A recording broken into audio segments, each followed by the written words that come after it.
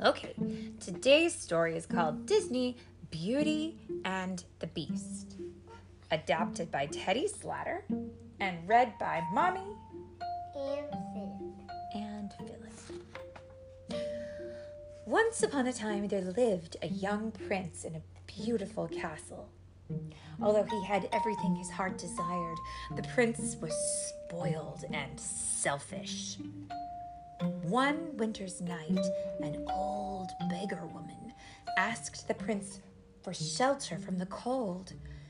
In return, she offered him a rose. Repulsed by the old woman, the unkind prince turned her away. The woman warned him not to be deceived by appearances, since beauty is found within. When the prince dismissed her again, the old woman's ugliness melted away to reveal a beautiful enchantress. The prince tried to apologize, but it was too late. The enchantress knew there was no love in his heart. As punishment, the enchantress turned the prince into a hideous beast. Then she placed a spell on the castle and all who lived there. The rose she had offered him was an enchanted rose. It would bloom until the prince was 21. If he could learn to love and be loved in return before the last petal fell, the spell would be broken. If not, he would remain a beast forever. Ashamed of his monstrous form, the beast hid inside the castle. A magic mirror was his only window to the outside world. As the years passed, he fell into despair. Slowly, the rose began to wither. He did not believe anyone could ever love him. In a nearby village, there was a beautiful young woman named Belle. Belle, unlike the other girls in the village, cared only for her books. She always felt out of place. Belle loved to read about adventure and romance. Her father, Maurice, loved books too. Maurice was an inventor, a genius, according to Belle, a crackpot, according to the townsfolk. Belle is even stranger than her father, the villagers whispered. Her nose is always stuck in a book, and her head's in the clouds. Gaston, the handsomest man in town, wanted to make Belle his wife. Even though she thought he was a brainless brute and turned him down again and again, Gaston was determined to wed the lovely Belle. One day, Maurice hitched his horse, Philippe, to a wagon and set off to show his latest invention at a faraway fair. But Maurice read the map wrong and became lost in a forest. As an icy wind whistled through the trees, he suddenly heard the howling of wolves. Philippe bolted, and Maurice fell to the ground. Trying to escape the wolves, the frightened man ran deeper and deeper into the woods.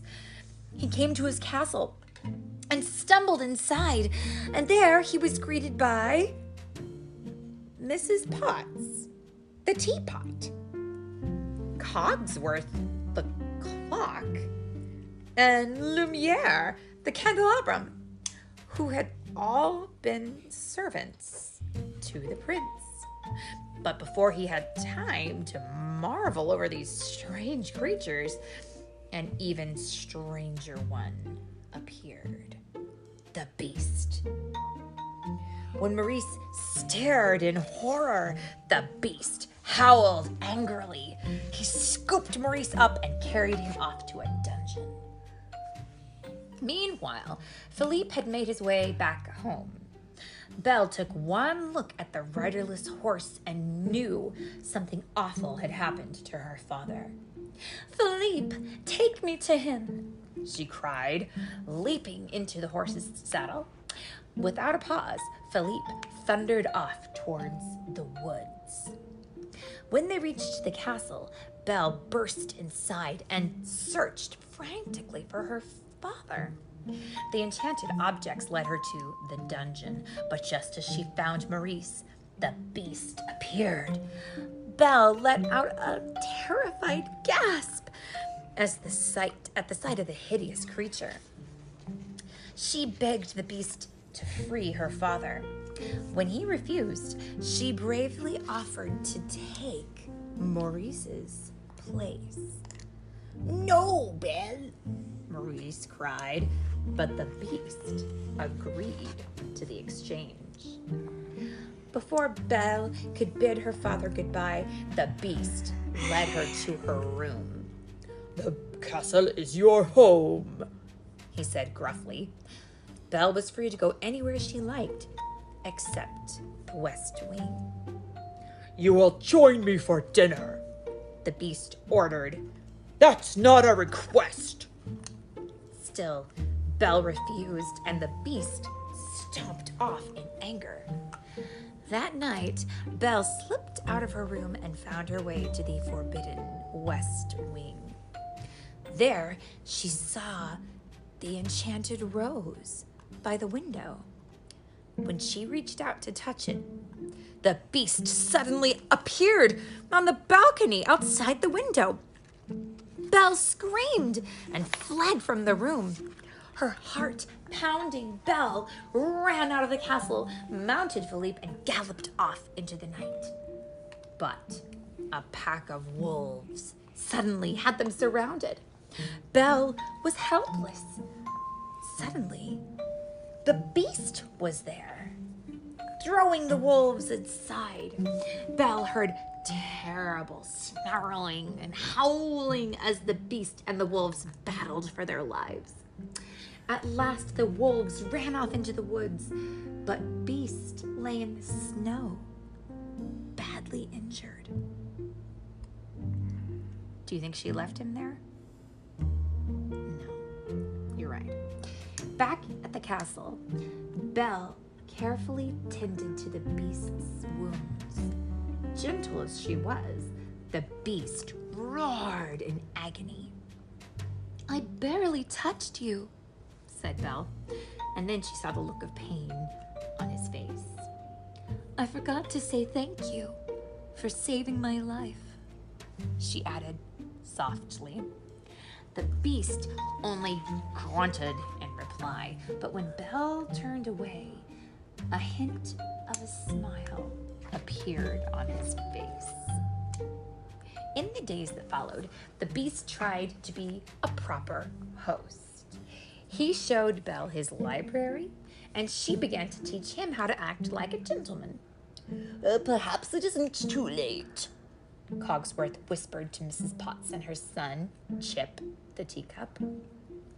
"If Belle could only love the beast, this dreadful spell might yet be broken."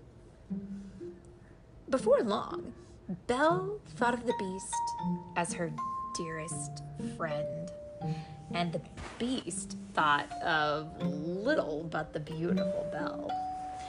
One night, while she was teaching him to dance, the beast asked, "Belle, are you happy here with me?" "Yes," she said without hesitation, but the beast saw a trace of sadness in her eyes. Then Belle added, "If only I could see my father again, even for a minute." "You can," Beast said, handing her the magic mirror. Belle gazed into it and saw Maurice trudging through the forest. He looked frail and old. As she watched, he collapsed in a heap. "I must go to him," Belle cried. "He might be dying." I release you, the beast said, sadly. Take the mirror, then you will always have a way to look back and remember me. With the magic mirror to guide her, Belle soon found her father and brought him home. But their happy reunion was cut short by a pounding on their cottage door. The townspeople had come to take Maurice away. Gaston's friend, LeFou, stepped forward. Maurice has been raving that you were imprisoned by a hideous beast, he said. Only a crazy man would tell such a tale. But it's true, Belle protested. Her worried eyes searched the angry crowd and fell on Gaston. Gaston, she cried. You know my father isn't crazy. Tell them. Gaston whispered to Belle that he might be able to calm the crowd if she promised to marry him. Never, Belle exclaimed. And my father's not crazy. There really is a beast, and I can prove it. She turned to the crowd. Look in this mirror and see. The townspeople looked at the beast in the magic mirror and grew frightened. We must hunt down this savage animal, Gaston cried. After locking Belle and her father in the cellar of the cottage, the villagers rode off to storm the beast's castle. Luckily, little Chip had stowed away in Belle's saddlebag. After the villagers were gone, he used Maurice's latest invention to release Belle and Maurice from the cellar. By the time Belle reached the castle, the townspeople had broken in. Gaston and the beast were fighting on the castle roof. The beast managed to knock Gaston's weapon from his hand. There was nothing to stop him from killing Gaston. Gaston screamed for mercy, and the beast turned away from his enemy. Then Belle watched helplessly as Gaston plunged a knife into the beast's back. The beast roared in pain. Backing away from the wounded beast, Gaston lost his footing and fell off the roof into the fog below. Belle rushed to the beast's side. You came back, the beast said weakly. At least I got to see you one last time. No, Belle said, sobbing as she kissed his cheek. Please don't die. I love you. At that moment, the spell was broken. In one magical instant, the beast turned back into a prince, and the enchanted servants returned to their human forms. The castle came to life with rejoicing.